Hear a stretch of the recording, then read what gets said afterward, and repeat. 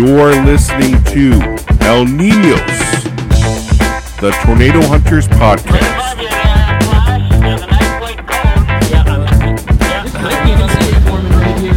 Holy crap. What a monster. Two of them now. Grab a cerveza and turn up those speakers. God, man! Whoa! Good driving, Ricky. Oh, this vehicle's underneath it. Oh, it's taking up power poles.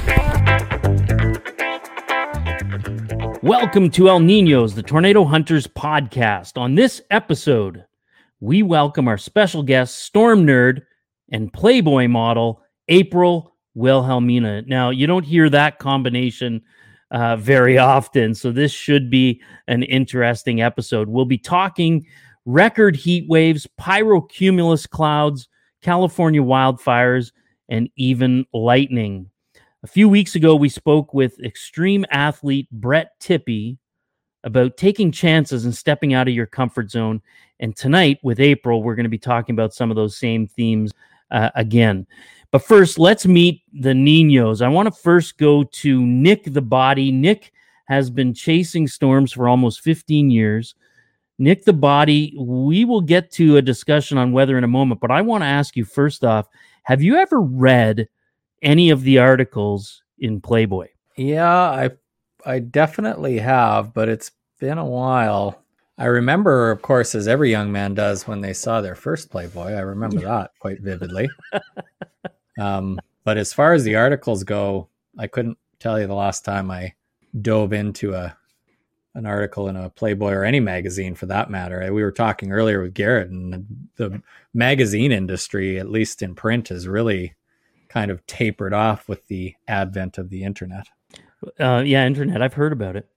Let's meet Cubby. Cubby has been chasing storms for 20 years, and he's seen it all from EF5s to twin tornadoes, and he's even been inside, one of the few people on Earth who's been inside multiple tornadoes and lived to tell the tale. Cubby, when you were in high school, you were a swimmer, a competitive swimmer, so that means you've spent a lot of time in a Speedo.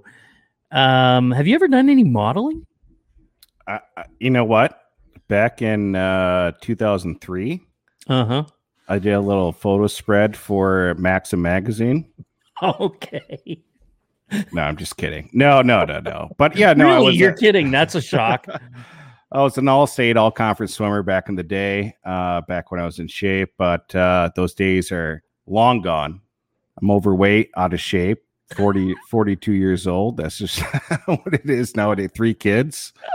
That's just how it works, right? Boy, that happened quick, didn't it? Yeah. That really happened quick. Downhill, super fast. So we are missing, we're missing Ricky Forbes tonight. He wasn't able to make it on. So I'm Greg. They call me Greggles. And like the rest of these guys, I'm obsessed with the weather, photography, and sharing stories from the world of storm chasing. So I want to thank everybody who's tuning in from around planet Earth. We've got people this evening from as far away as New Zealand and Australia, throughout Europe. We've even got South America tuning in. So that's pretty exciting. A reminder that we can be found on Twitter, Instagram, Facebook, YouTube, and TikTok. And you can visit tornadohunter.com to get past episodes of El Niños and to find all of our social links. There's even some cool Tornado Hunter content at the link tornadohunter.com. Also, a quick reminder that if you like the show, please hit the subscribe or follow button on your favorite podcast app. You can find us on Apple Podcasts, Spotify, and anywhere that you get your podcasts. El Niños is part of the Stormfront Freaks podcast network.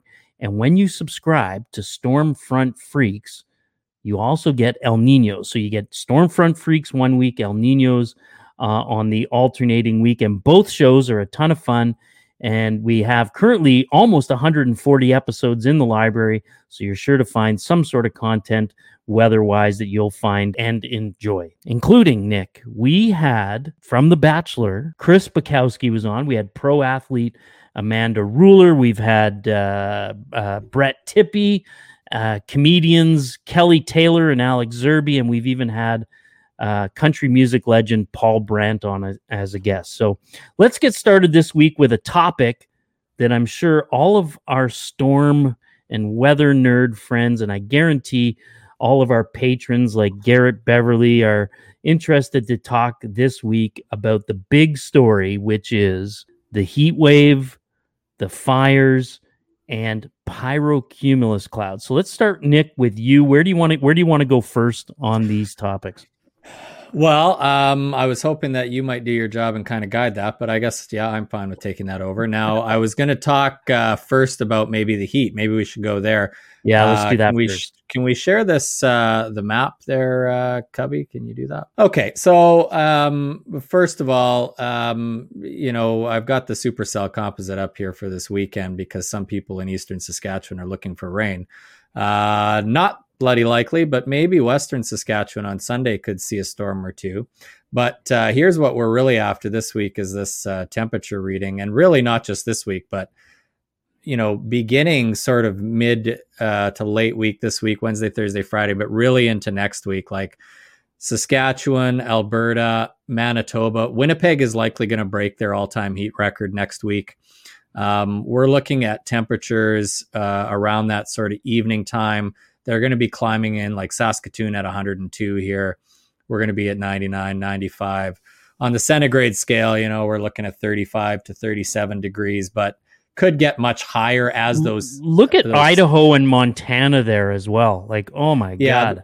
They're crazy down there. I don't know. This, again, is just another huge ridge of high pressure that's kind of stuck and is going to be stuck here. I looked 2 weeks ahead, and it looks like, with the exception of now, maybe one day over the next 2 weeks where, so this is the 23rd, where it's going to get only to 28 or 29 degrees Celsius in Regina, Saskatoon. We're looking at highs between 30 and 40 degrees, maybe over 40 degrees for a couple of days late next week and Wednesday, Thursday, Friday. And this heat isn't going anywhere. And the other thing is that with that wildfire smoke that's now coming down from the north, there's 100 forest fires that are burning up in this area of Saskatchewan right now, as well as, of course, several in BC. One of two things is going to happen there. Either that will inhibit some of the daytime heating if the smoke gets super thick, but if that smoke tends to hang out just sort of in the upper regions of the atmosphere, then it actually acts as a Tupperware lid on a container that's kind of in the microwave, and so then it could actually get a little bit hotter than what the forecast is. So we're awaiting the results of that smoke, but it's going to be hot on the prairies for a long time. Let's actually talk about the last time we were on here all together was right before the heat wave that hit Washington, Oregon, parts of Idaho, and of course British Columbia up in Canada. And prior to 2 weeks ago, the hottest temperature ever recorded in Canada was 44.3 degrees Celsius. And Lytton, British Columbia, among about a dozen other communities in British Columbia 2 weeks ago, hit a staggering 49.6 degrees Celsius. That is insane. That is Death Valley type temperatures. And you talk about throwing a pie of pudding in somebody's face. Imagine the town of Lytton, British Columbia. They set on a Wednesday the record 49.6 degrees Celsius. That's almost 130 degrees Fahrenheit. And then the following day, the entire town burned to the ground. Crazy. Oh. Yeah, Crazy. not only did they smash it that day, I mean, they smashed the record 2 days before that. So they hit 46.6 on the Monday, I think it was, and then Tuesday 47.9, and then on Wednesday 49.6, and then of course that later that week they had that fire roll through and it destroyed 90% of the town. But the big story is the normal temperatures for this time of year are nowhere near 40 degrees in that part of British Columbia or anywhere like Vancouver, for instance. The communities that were smashing records, smashing them on average by 6 degrees. So, Vancouver at 31, 32 degrees a week or two ago there. I mean, the normal temperature in Vancouver this time of year is about 23.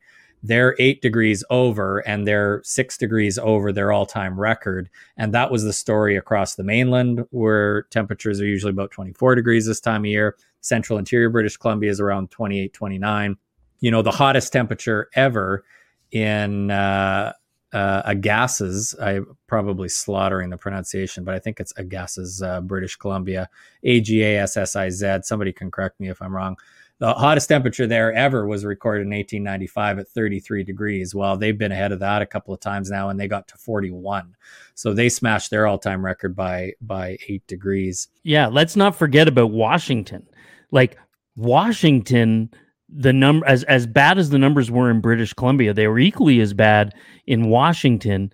And there were, and I haven't got obviously confirmation. I don't have a link to give you or anything, but reports are upwards of 2,000 people that perished, that literally were killed by this heat wave. And when you think in terms of tornadoes and hurricanes and numbers of fatalities, nothing comes close. Yeah. Nothing comes close to heat. I mean, cold weather in Canada and exposure deaths can get up there, but we're also overtaken now in Canada by these heat deaths. And I mean, there were 400 or 500 alone in British Columbia, right? These sudden deaths due to heat. And so you think about the concentration of population that Washington has as well, and how many more people are down there, and the aging population as well, because typically the people who succumb to heat stroke and heat death tend to be either very elderly or very, very young. And you got to know the signs of that. Like, we're not used to that sustained period of heat. So like I said, the next 2 weeks, we're looking at temperatures of between 30 to 40 every single day. Regina on average gets 16 plus 30 or better days a year. We hit that mark yesterday. So, I mean, we're likely to triple that this year, I would say, because the next 14 days, I bet you 12 out of those 14 are going to be over 30 degrees. We typically on average have 5 plus 30 or better days in July. We're at 6 already on the 11th or 12th of July. One of the one of the stories that I think got lost in the whole British Columbia, Washington heat dome story was the fact that north of the 60th parallel, up in the Northwest Territories of Canada, they also, Fort Smith, Northwest Territories, hit 39.8, I believe, degrees Celsius. So almost 100, like 120 or something Fahrenheit. And this is in a northern climate where, frankly, they get some warm days, but like 22, 23 would be considered, whoa, that's a great day. And they were hitting almost 40 degrees, 120 Fahrenheit. So it's been an incredible summer. Let's move on to the fires, and let's talk about what's happening in California at the moment, which is tragic. It's scary as hell. Cubby, have you seen the pictures of the fires in California this week? I have, yeah. It's insane. So like there's over 31 million people in Western US right now that are under like a heat warning there. So like it's insane. Like fires are just popping up. Like we thought last year was bad, the fires out in Western US, but it's going crazy. There are crazy. 3 times as much land has burned this year than last year. I know a lot of people say that that's natural, it's a natural thing just to have that happen, but it's way too much right now. Yeah, it does. It definitely has that feel of this year already being something special. And I don't mean special in a good way. I mean special as in unique and different from prior years. Nick, one of the things that I have been just fascinated with on satellite imagery, and by the way, if you don't have a good app on your phone for satellite imagery, I highly recommend checking out SatSquatch. So that's SAT Squatch.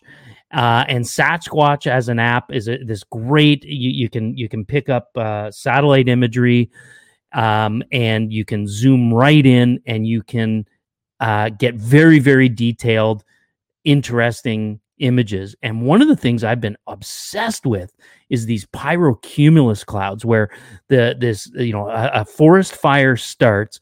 And it gets such extreme heat and such extreme energy, which draws in, acting like low pressure, it draws in that wind and that moisture from any moisture that's available from around the storm. And it literally creates its own cumulus cloud with lightning and all of the things that go along with a cumulus cloud. But when you watch these pyrocumulus on a loop on satellite, it's absolutely remarkable. I've got a little diagram as to how this happens exactly. And, much like run-of-the-mill cloud, what happens is we've got rising moisture here. But here it's the air that rising because of the heat of the fire. And that rising air condenses the moisture, and those cloud levels can get pretty high. I had the pleasure of seeing one of these form on my way back from British Columbia. I think it was in 2017 in the Rocky Mountains, actually. There was a fire that had formed on the BC Alberta border. And up in the mountains there was a pyrocumulus cloud that developed, and actually saw some lightning from it as well. But yeah, they create their own weather.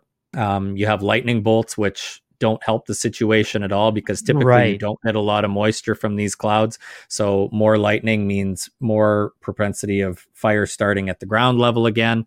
And any precipitation that you do get tends to be pretty scant in these clouds. So, all right, this is not my video. This is actually a video that happened in Texas, and you can see that this is actually a wildfire that's happening at the ground level in grass. And typically, when we see the pyrocumulus, the elevation is a factor. I've only ever seen a pyrocumulus in the mountains. I've never seen one formed here. But look at this thing. Yeah, this cloud looks like it's shooting up into that 30, maybe 40,000 foot range. And it's also extending itself, a few miles across the road and into the next field over. And so this is bad news for people at ground level, because that lightning is going to kick up what obviously is always a very dry area in Texas to begin with. And Adam's a great storm chaser too. He's he's a good one. Yeah, Adam Lucio. Yeah, so this is probably not that common an event, especially in Texas, from a grass fire. We tend to see them a little more often in higher elevation areas in, like I said, in BC. But this is the real deal. Like, this looks like the wall cloud that we saw on Sunday. Yeah, there, Greggles. No kidding. If you guys go on satellite imagery right now in southeast Oregon, there is a great, well, I guess not great, maybe the wrong choice of words, but there's an incredible pyrocumulus cloud that developed today, and it showed up really well on the satellite imagery. So it's something to check out as well. But unbelievable. So if you want to see this video, I mean, there's some lightning now coming out of that cloud, which, I mean, this is my experience with the pyrocumulus, is that it's these very quick strikes that happen. But this is Adam Lucio's video. Large wildfire kicks off severe thunderstorm, incredibly rare event. And they actually ended up getting some hail and rain out of this cloud too, which is unbelievable. So there you go. Well, and you made the comment and the point earlier about the lightning, is that you got a pyrocumulus cloud, which is from a big wildfire that's kicking down lightning, creating new wildfires. It's not a good situation. So No, it's a bad situation. It's the opposite of good. Now, That's Nick, a do Crazy you have shot your right there. do you have your Yeah. video, Nick? I don't. I thought I had posted it up, but I don't. I guess I didn't. I could probably go hunting for it while we're chatting. In a bit no, here, it's all right. but Sorry, I definitely have a curious. picture I could post of it. Sure, if you got that. Well, okay, just give me Um, 30 seconds on that one. So we actually have a great question from Kat Boynton. Chris, if you can pull that one up. She says, I have a question. Does the application of seeding clouds affect how you go about storm hunting? And Chris, have you ever even thought about the cloud seeding when it comes to chasing? No, I don't think that exists, to be honest. It does exist. They I mean, fly it does planes. exist, but does it really work though? That's the Like, thing. That's the thing. It's debatable on whether it works or not. I can say that whenever I've chased, and the place that I think does the most kind of cloud seeding would be that front range or foothills range of Alberta, where they tend to do a lot of cloud seeding. And the idea is that to prevent hail from getting so big that it does a lot of damage, if they seed the clouds so that the hail falls when it's much smaller, then there's less financial impact, insurance, and all that kind of stuff. I mean, does it work? I don't know. They still get a ton of big hail out there in the foothills, so I don't really know if it's one thing, Nick, and Cubby, maybe we should be thinking about getting one of the guys who flies one of those cloud seeding planes. We should get one of those guys on as a guest and ask that question, because I've always been a skeptic, but maybe there's some science that I don't understand, you don't understand, and maybe. No, it doesn't. It doesn't exist. It doesn't happen. They just say that for the public, I think. That would be like trying to book Bigfoot on the show, I think, to find one of the pilots. Yeah, let's just call up Sasquatch. Yeah. It's like we seeded it, but 2 hours later, your windshield's gone after like 6 baseballs hit it. Right. Do they do cloud seeding in Virginia as well, Garrett? Not that I know of. Mostly hunting for pot. Pot and out in them there hills. Yeah. Checking the nooks and crannies from the mountains there. So, Gary, let me ask you this: you ever walked upon, like, when you're out shooting and like the mountains or the hills there? Have you ever walked upon a moonshine? The steel? Yeah. Yeah. Usually, you know to leave well enough alone most of the time. So there's usually trail cams and things like that out there, around it. So guys are pretty crafty. If they want to come back on you bad enough, they'll find you. Oh, yeah. Crazy stuff, man. I started watching that moonshine on Discovery. It was insane. Yeah, but it's like everything else on Discovery there. Parts of it are scripted to an extent for the drama side of it, because you have to know. It's like if you're going to put a moonshine show on TV about something that's illegal, how are the cops not going to do anything about it? Yeah, I've never understood that about that show. Well, it shows like after, like 3, 4, 5 months after the fact, right? So maybe they'll move their still at that point. Yeah, keep relocating. All right, what do we got here, Nick? That's my shot of the pyrocumulus cloud out in BC Alberta border there. I was on the Trans-Canada Highway. Wow. Coming back toward Calgary when this guy sparked up. Actually, we watched the genesis of the fire and also the formation of that cloud. So I was able to snap a few pictures of this cloud that began to form. And I know I have video of the whole formation of the cloud somewhere. I'll pull it, and then maybe that'll be something I'll put on the Patreon site for folks. It's interesting, that photo, Chris, if you can go back to it for a second, is that other than the color, in that mid altitude area that obviously has the color of the fire and the smoke, other than the color, I mean, it really does look exactly like the early stages of a supercell forming. Yeah, and that cloud didn't get much bigger than that. It kind of pittered out after that, but some of these things you can see that get the anvil and the whole structure and everything going. Even the ones that come off of the volcanic eruptions, the ash. Pyroclastic, it's crazy. Yeah, pyroclastic clouds, those are crazy and terrifying because they're filled with glass. Boy, I'll tell you, I think every weather photographer on Earth has that volcanic eruption lightning strike photo at the very top of their bucket list. I just wish we had active volcanoes closer. Well, maybe I don't wish for that. Great comment from Curtis. I loved that all four of you are trying not to laugh at the word cloud seeding.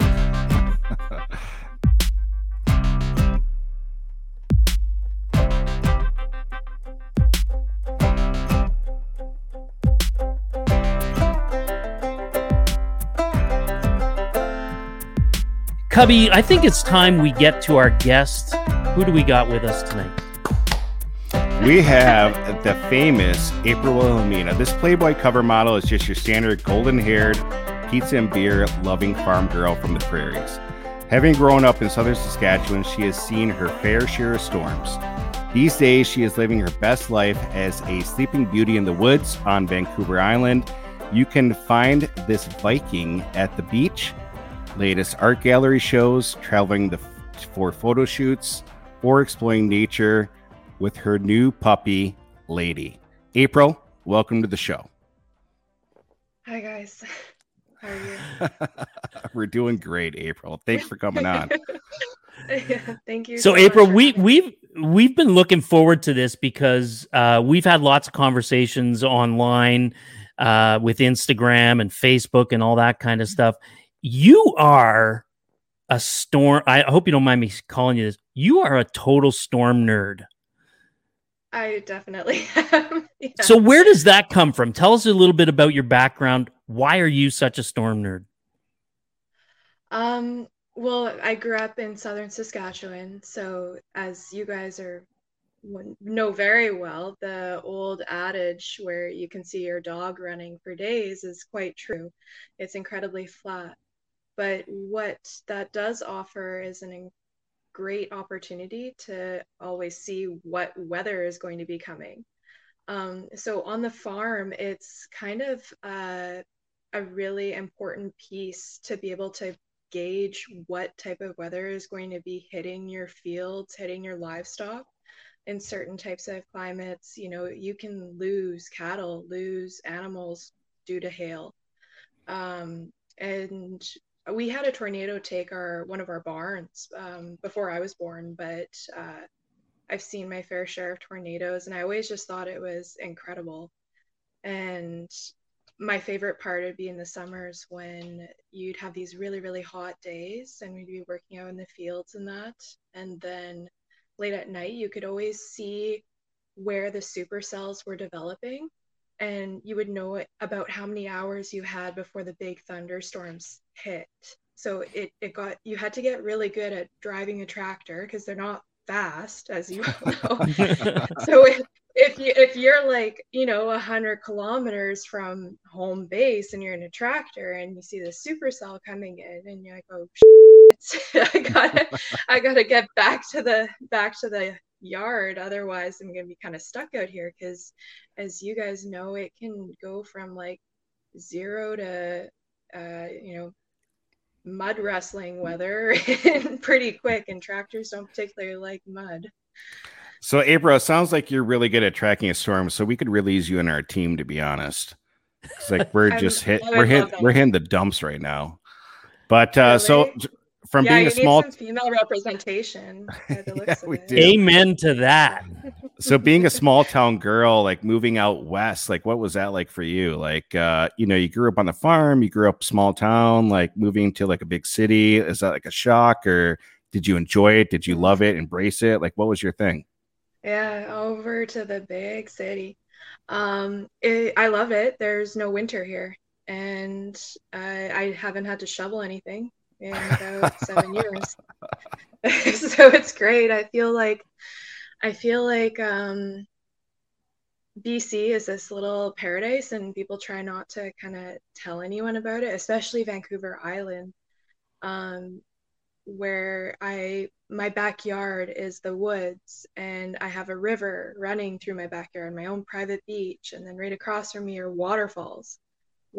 They do not exist in Saskatchewan, at least not in southern Saskatchewan. I know the upper interior has quite a bit, but where I grew up is flat and bone dry. So it's nice. And this is maybe a little silly, but I like it's way easier to garden here. Roses actually grow here. They don't grow in the prairies that well, among other fun extracurricular plants. So it's a great province, and it was a little bit of a culture shock, but I just kind of like isolate myself to the woods when I'm feeling a bit overwhelmed. So, April, you got your education degree at the U of R, correct? That's right. Yeah, I have 2 bachelor's degrees. Right. So I wanted to, Cubby, if you can share my screen, I wanted to show you this picture, April. I photographed this shot of the University of Regina campus on Sunday night, like literally 2 nights ago. And so I thought, wow, that's kind of epic timing considering you were coming on the show. Tell us about that time and education. And did you go into teaching at all after getting your degree? I did. So everyone always kind of jokes about this, like, oh, if you were my teacher. But I didn't. I worked. So I actually started out in medicine, did 2 years of pre-med, which is basically just a whole bunch of science classes. It's not that prestigious in any way. And then I realized I didn't really want to be in school for another 10 years, nor did I want to pay for another 10 years of school. So I transferred into high school education. So I have an English education degree and a fine art degree. And I taught high school English for about 2 years cumulatively, and mostly grades 9 and 12 advanced placement. And then I moved here and got a job at a corporate law firm and worked there up until right before COVID hit. So I haven't updated my LinkedIn yet. I think it still says I work there. I do not. And worked there long enough, did the 9 to 5 thing as long as I needed to be able to get all the things you need a 9 to 5 to get, you know, a house, mortgage, car loans, all of that fun stuff. And then I had my house actually destroyed in a windstorm. It was a plow wind out here on Vancouver Island. I had a 100-foot hemlock was uprooted by the plow wind. I think it was 170 click per hour. Whoa. Winds. Holy Lord. And it sliced my house in half. What? So, Where were you at the time? I was in Montreal at the time for a shoot. Oh, good. I had just started modeling at the time. And I was also working for the law firm at the same time. But if I was home, I would have been dead. But the island was completely devastated. I don't know if you guys, it was back December 2018. I don't know if you guys remember it at all. Oh, my cat wants to come say hi. And it was horrific. Like it looked like a hurricane, like aftermath.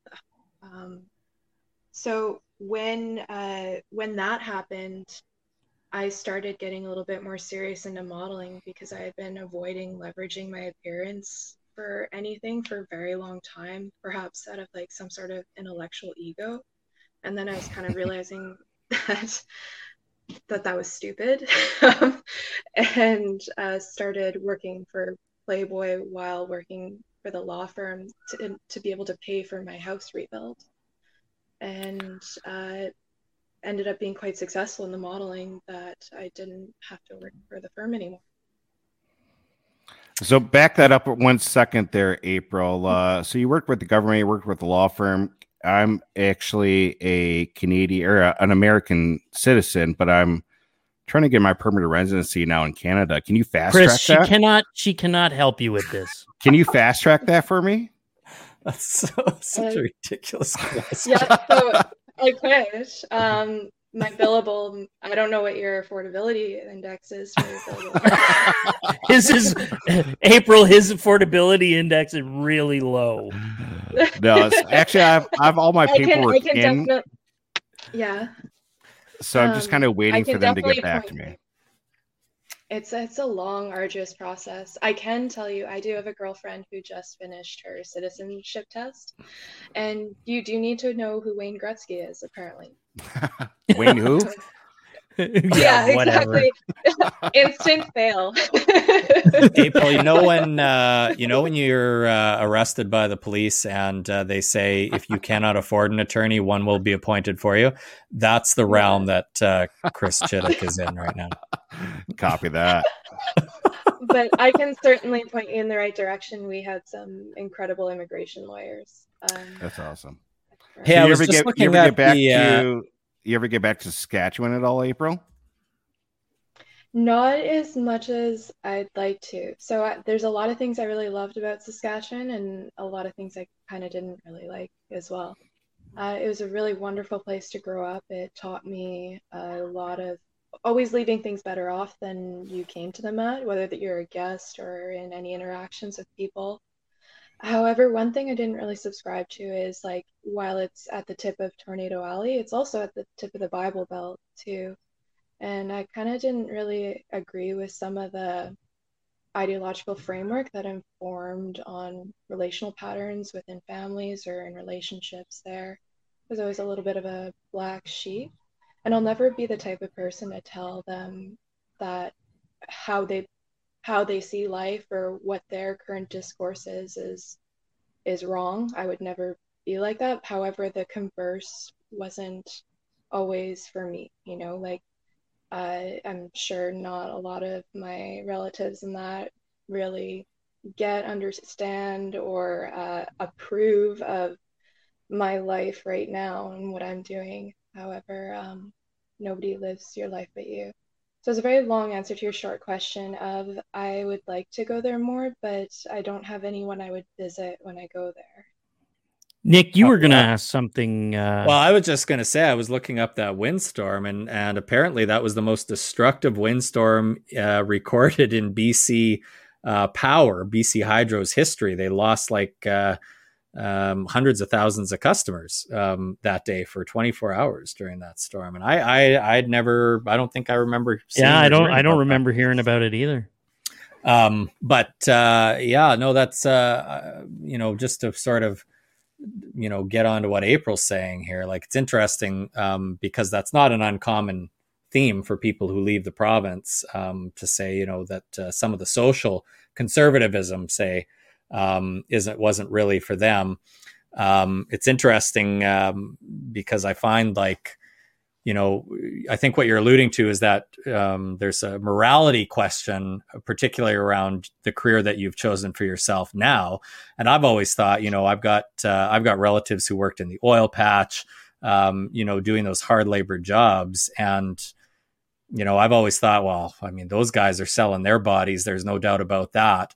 And so that sort of morality clouding, your view of what valuable work is, or what satisfying work is, or whatever has always been an interesting thing to me. So you talk about your relatives who, probably don't approve of what it is that you're, the career that you've chosen now, despite the fact that you've got 2 degrees and worked for this national law firm for, 7 years and decided to venture out onto something else. I mean, what else can you ask for, really? So, being able to get away from that, I'm sure, was a bit of a relief for you as well.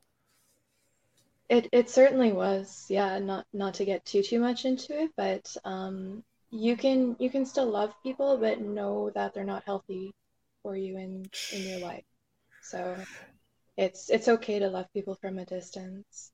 And with respect to the morality piece, like, I don't have any shame around anything I do. I think you hit the nail on the head when you said we all sell parts of ourselves in all of our occupations, whether that's your brain or, manual labor in some respect.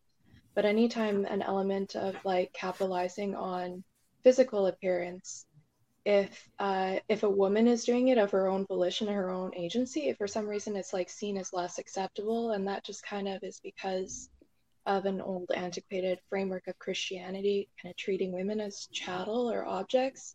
And while society is moving beyond that, it's still a little bit there. And, it's not to say that everyone in Saskatchewan is that way. I don't want to paint a broad brush. I love the people there. They're good, hardworking people, incredibly polite and kind. But I'm also the type of person who doesn't judge others based on their sexual preferences, their sexual choices, or what they do for work. Right on. April, we're going to take a quick break. When we come back from the break, we're going to be showing you some videos, and we're going to be getting your response to some of these interesting weather videos that Nick's got queued up.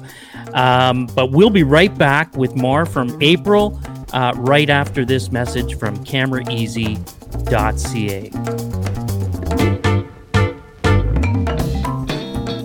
El Niños, the Tornado Hunters podcast, is brought to you by CameraEasy.ca. Anyone can take great photos. I know because I've taught thousands of people how to use their fancy digital cameras. I make it simple and easy to understand so that even a pure beginner can get the most out of their camera. So if you want better pictures starting today, check out CameraEasy.ca.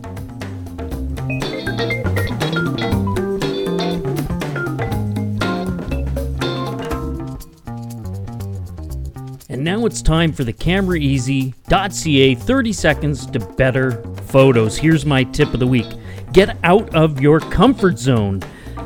Everybody shoots pictures, and lots of great pictures, when it's a beautiful sunny day and you're at the lake and there's lots of fun things to shoot.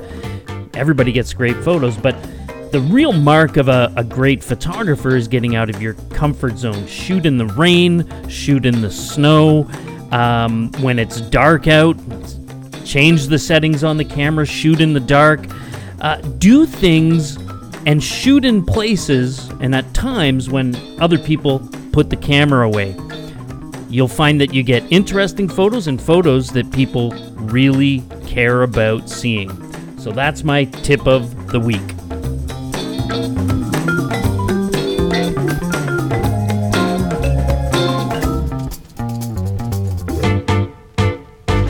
All right, welcome back to El Niños, the Tornado Hunters podcast. This evening, we've got our very special guest, April Wilhelminas, joining us from Vancouver Island. And April, you just finished telling us a story about having your home destroyed in a windstorm. That's kind of like our dream come true. Like, we want to live through something like that. So you've had that experience. Do you kind of consider yourself if we were a team of storm chasers, you would be the Helen Hunt here, right? Oh my gosh, you're speaking my dream. I wish. I was obsessed with that movie as a kid. I wanted to be just like them, and it kind of prompted me to always be searching for storms in Saskatchewan all the time, much to my sister or my mother's chagrin. Right on. And so do you have a favorite quote? Everyone has a favorite quote from Twister. Do you have a favorite quote?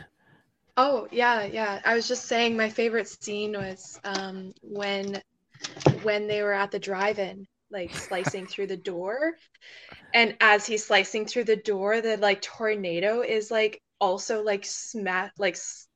ripping apart the screen. And I thought it was such a very mise on a beam, play within a play, effect. Right. It's a very literary effect to have a creative piece within a creative piece that is a perfect creative pairing for the tone. I don't know. So I don't want to get too nerdy on it, but it was that was my favorite iconic scene. And it was also, and please don't hate me for saying this. So, one scene that I should not be laughing at, and I laugh every time I watch it, is again when they're at the drive-in, they're all in the hangar, and that older guy, the rim is spinning, and it hits his head. Yeah, he gets hit with a hubcap right in the face. He was focused on getting that hose. I don't know why I'm such a horrible person, but I'm such a sucker for slapstick. And for some reason, every time, his face after... Hey, April, I Right. got to tell you a fun story about that drive-in theater scene in Twister. Is that Yeah. after that movie came out and people saw it, an urban legend developed that literally throughout Tornado Alley, when we're chasing in the springtime, whether we're in Texas, Nebraska, Oklahoma, Kansas, doesn't matter where we are, when we meet people from small towns all over the place, we hear the same story over and over. And the story is people say, you know what? When that movie came out, our town had a drive-in theater and Twister was playing and we got hit by a tornado. And we hear that same right. So we've heard that same story from like everyone across Dozen times. everywhere. And obviously, clearly an urban legend, but everyone really believes their town drive-in theater was hit by a tornado while the movie was playing. So it was just, kind of interesting. Most important question about Twister before we move on. If you're Helen Hunt, of the three of us right here, right now, who's Bill Paxton? Who's playing Bill Paxton if you're Helen Hunt? I mean, can't you all be Bill Paxton? Oh, that is such a lame. No, is the that answer is to that question. Such a lame answer.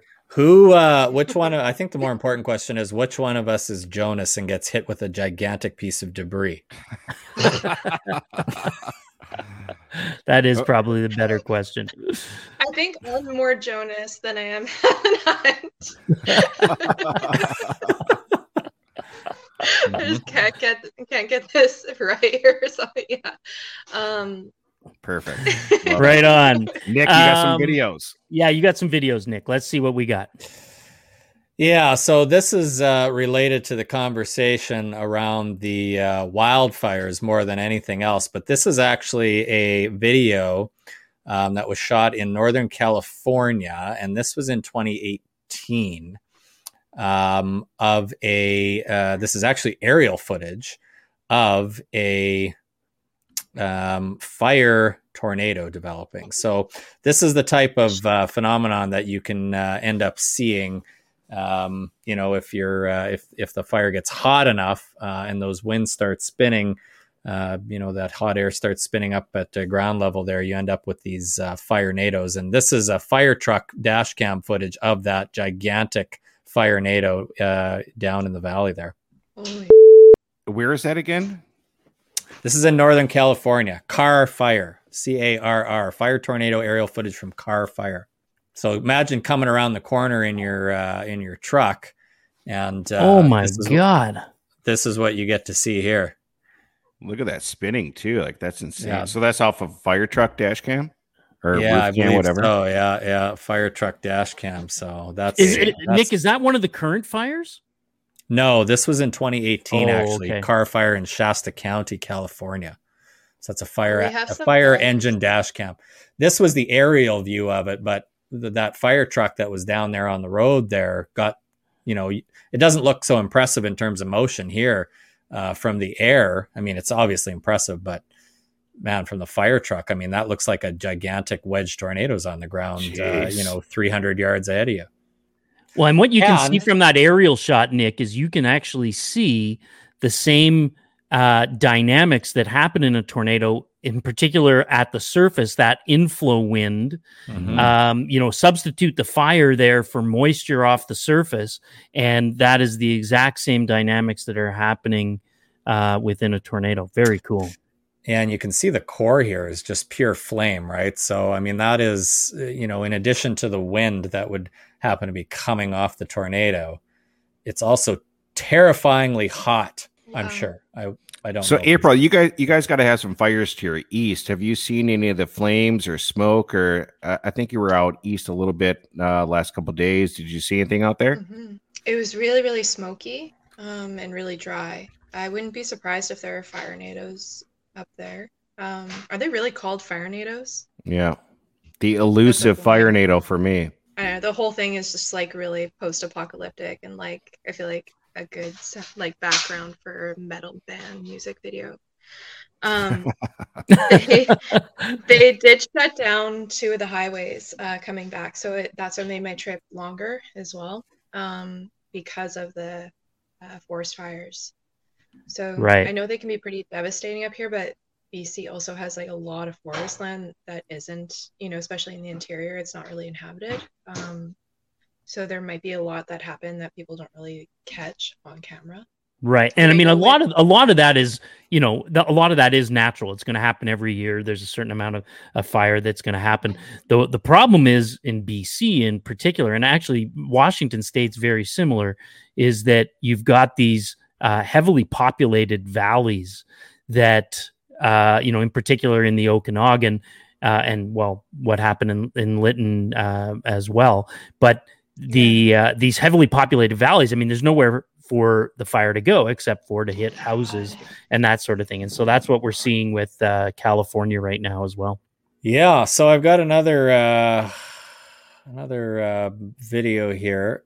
Now this one is a little more close to the phenomenon that April described happening out on the island there. So this is what some people refer to as a derecho or a dare echo, or a plow wind, or straight line winds, or a bow echo. A whole bunch of names for basically the same phenomena, but it's straight line wind. So I want you to just take note of this surveillance camera and to look this one up on YouTube, Cedar Rapids Derecho live camera, August 10th, 2020. So this is less than a year ago.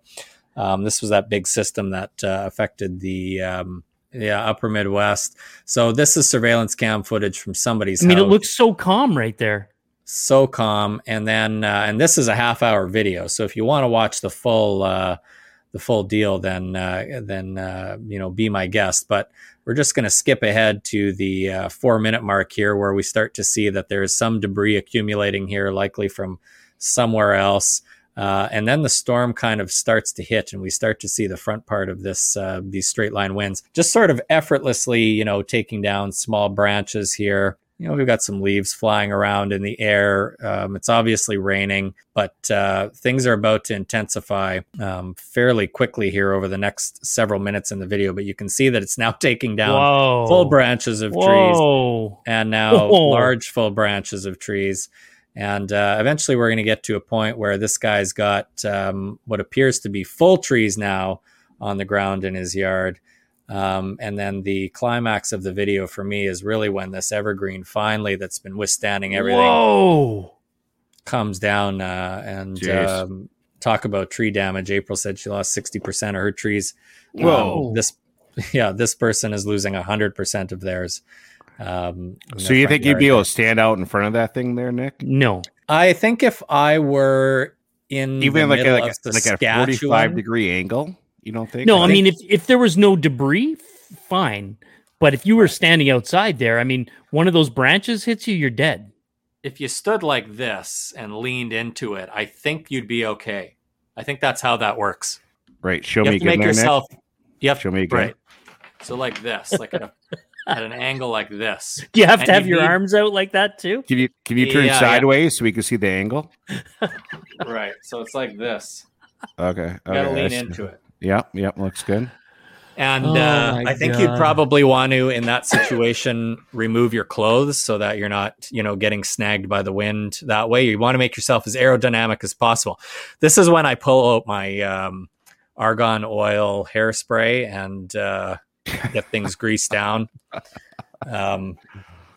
Safety first, folks.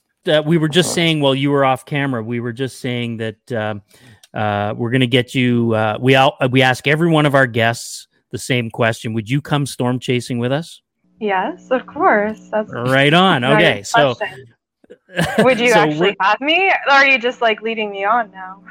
No. I mean, we ask literally everybody whether they want to come storm chasing, and if the opportunity ever comes up, we would be happy to do that. So we'll keep in touch, and if it ever works out, I think that'd be a ton of fun. You can live your Helen Hunt dream. Oh my God, yes, please.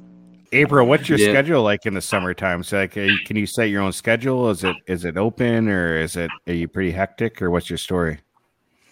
Summers are pretty hectic, as you can tell by today. It's my busiest work time, but I can kind of set my own schedule, but like there's a really high demand for like models and that right now, especially since COVID just lifted. So all the photographers and now all of the shoots that have been like waiting to shoot to bring in the international models again are like, yeah, okay, now we have to go ahead to go. So it's just a little bit overwhelming at the moment. But I'll just say I can take time off if I want to. Yeah, we'll have to get you out there for like a 7 or 8 day chase down the States. Oh my God.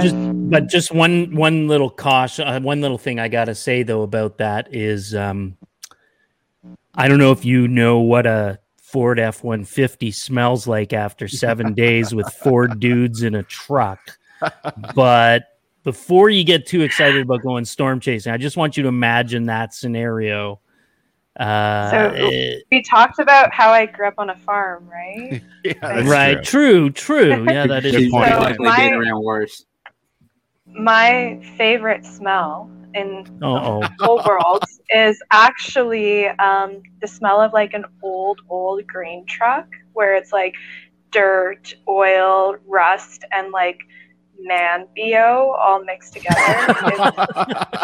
I feel like if they wrap that up into a cologne, I would be obsessed with whoever. Okay, well, that's dark. Speaking the truth. There's just something about like that smell of like dirt and oil mixed together. I think it's really nice. I know that smell you talk about with the old vehicles, though. Like there really is a very, very specific smell. Yeah, I do like the smell of gas. Yeah, like just on its own. Yeah. Every chance he gets when we're on the road, he's out there huffing those pumps. Yeah. It's unreal. I mean, you got to pay for gas somehow. So if you have like some of these, He's always forgetting his keys after that. yeah, right. Where the hell's Cubby at? Oh, he's over there sniffing gas again. Oh my God. That's amazing. Yeah, Mandy Eggman says storm chasing with just one guy smells enough. that's probably true. Standard questions for you here is what is your favorite sports team? I would probably have a hit on me if I didn't say the Rough Riders.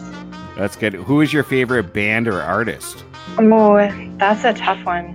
Can I be lame and like name someone classical? Like I play the piano and started playing the harp, and I'm really in love with Tchaikovsky. That was my pick as well. Was Tchaikovsky? Yeah, that's my pick as well. Yeah. So if you're, I have all of his albums. it's a she. Me too. No, it's a he. So April, if you're going to the electric chair and you had one meal left, what would be your go-to meal? Anything beige colored. So beige food is my favorite kind of food. So like just think of anything, but any food that's the color beige and like any like kind of like, I would just say I want the beigest meal you can give me. All right, and final and last question is, if we were all stranded on a mountain, no way out, who would you eat first if you had to eat a human being out of the 4 of us? Who would I eat first? Yeah, if you had to, like survival. I feel like there'd be a way around eating one of you. Like, isn't like veganism the thing now? Like, couldn't I survive off of like? No, you have to eat. You have to eat one of us. You gotta pick Nick, Greggles, or me. Okay, well, whoever's the biggest. Who's the tallest and biggest? Cubby. Greggles. Well, those are two different things. We've got the biggest and we've got the tallest. But I think that if we're erring on the side of plentifulness, it's Cubby. I'm all about like the bigger bang for your buck, right? And like right. It's great. Most people just shout out Cubby. They just shouted out because intellectually he'd contribute nothing to the survival of the pack. So it's best to get rid of him quickly. Actually, That's usually the reason. I was a survival expert back in 2006 to 2009. I taught a class actually out, Nick. So you might want to back that statement back a little bit. What's I'll walk what's it back the when I see certification it. for becoming a survival expert? Yeah, Let's it's hear me. about that. Mountain Survival, actually. And is it like a schooling like what program is it? Yeah, copy that. It was North American standard mountain survival based out of the Rockies. Right. Would you agree with my assessment then, based on your qualifications? Yeah. I mean, I would probably eat myself too, but I would probably choose Greg to be my number one guy. But I like in this scenario, I'd probably be the last one. No. All right, I think that's where we're going to cut this conversation off. April, thanks for joining us. That was a ton of fun, and I'm glad we got the technical issues worked out. And listen, I hope your house doesn't get destroyed in another windstorm. But it was really great having you on, and we'll keep in touch and get you out storm chasing maybe in 2022. That'd be wonderful. Thanks so much for having me, guys. Bye. Yeah, Okay, thank take you, care, April. Yeah, Take bye-bye. care. All right. Well, thank you very much to April Wilhelmina for joining us. Very, very interesting conversation about her journey from the plains out to Vancouver and changing careers. If you would like to follow April's journey, you can check out all of her contact information in the episode 9 show notes. And we'll keep in touch. And you never know, Chris. Maybe we'll get a chance to have April out as a chaser with us on part of our team and get her to live her Helen Hunt dream. Yeah, so like when I was talking with her yesterday, she comes out here every summer during harvest time. So we could totally get her out chasing, I think. Also, a quick reminder that if you'd like to follow us, check out tornadohunter.com, where you can find past episodes of El Niños as well as all of our social links. And if you like the show, please hit the subscribe or follow button on your favorite podcast app. You can find us on Apple Podcasts, Spotify, or anywhere that you listen to podcasts. Check out past episodes of Stormfront Freaks and El Niños, the Tornado Hunters podcast, by subscribing at Stormfront Freaks podcast. And there are close to 140 episodes already in the can for you to listen to.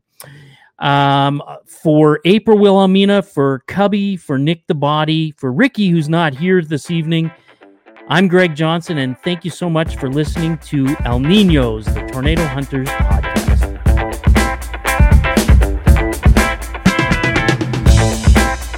Hey everybody, this is Paul Brandt, and you're listening to the El Niños, the Tornado Hunters podcast.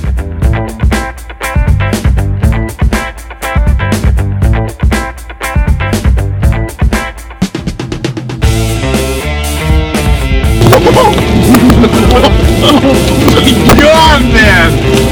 Whoa! Good driving, Ricky. Oh, this vehicle's underneath it. Oh, it's taking up potholes.